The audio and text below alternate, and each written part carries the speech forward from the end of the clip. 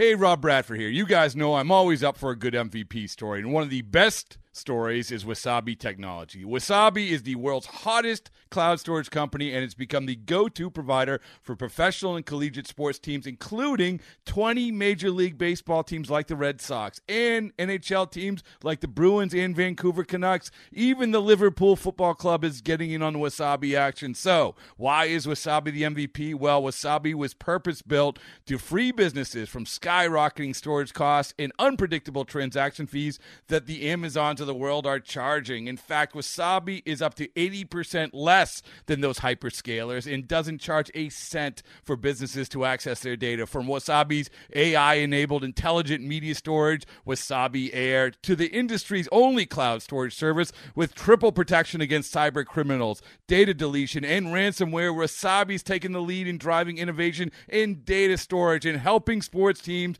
to unleash the power of their data. Wasabi, another Boston-based championship team.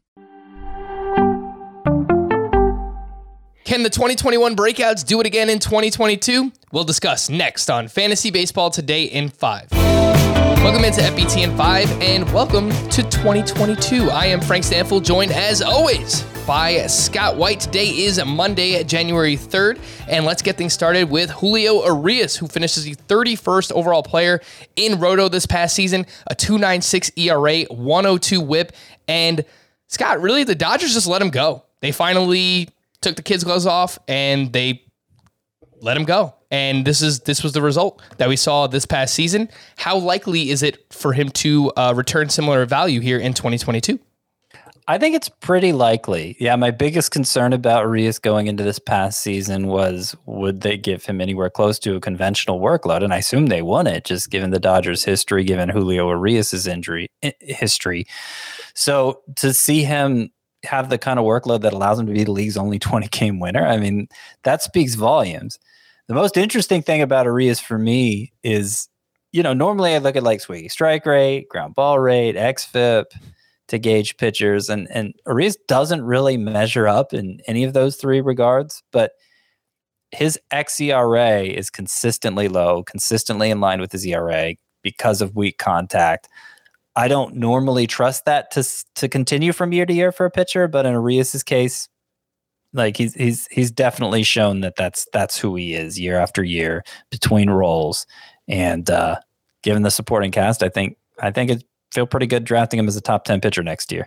All right, let's move on to your World Series champion Atlanta Braves. Austin Riley finishes the 23rd overall hitter in Roto this past season, 303 batting average, 33 homers, 107 RBI. And we always knew that he had the power potential here, Scott, but the batting average is what really stands out. He hits a lot of line drives, but the BABIP was also very high. What are you expecting here from Austin Riley in 2022? I think a small step back is reasonable. He hit 303.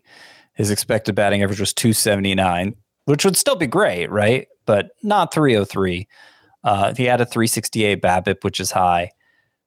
I could see him doing that again. I mean, he hits a ton of line drives. He hits the ball up the middle pretty well.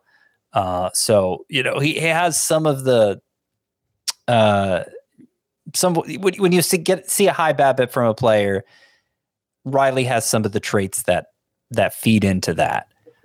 But I think maybe like a 280 batting average with 30 to 35 home runs is a more reasonable expectation for him. Given that he's one of the few bankable third basemen, I'd be fine taking him in like that round 3-4 turn. I think that's a perfectly reasonable spot for him.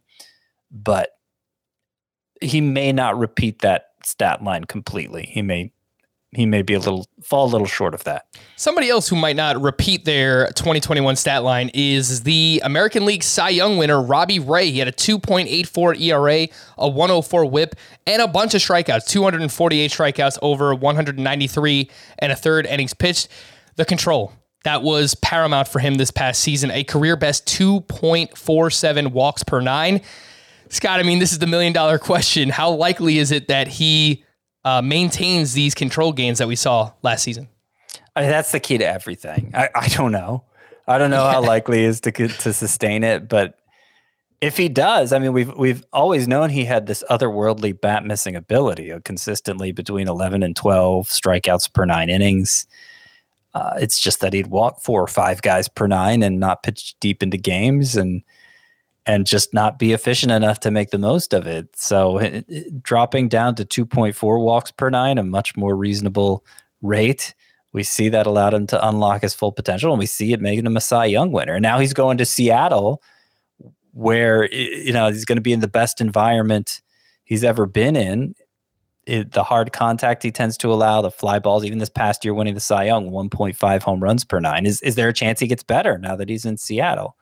I think so, but it all comes down to the walk rate. And if he misses the strike zone again, if he goes back to doing that, then there's a possibility he's a total bust in fantasy. So it's really a volatile use of an early round pick, I think. Yep, you might want him more as your SP2 than your SP1, but it is a lot to invest that early in your draft. Scott, real quick, 30 seconds or less. Cedric Mullins hit 291, 30 homers, 30 steals. He was the only hitter to go 30-30 this past season. What are you thinking about Cedric Mullins? I think I'm approaching him more like his second half numbers than his first half numbers, because when he got off to that great start, the expected stats versus the actual stats, the batting average was what was lining up the least for me. He ended up hitting 261 in the second half, but still with 14 home runs, 14 steals versus 16 and 16 in the first half. So sustain the power and speed. I think kind of like for Austin Riley, small step back, but still well worth using an early round pick on. All right, for more extensive fantasy baseball coverage, listen to the Fantasy Baseball Today podcast on Spotify, Apple Podcasts, Stitcher, your smart speakers, or anywhere else podcasts are found. And thanks for listening to Fantasy Baseball Today in 5. We'll be back again tomorrow morning. Bye-bye.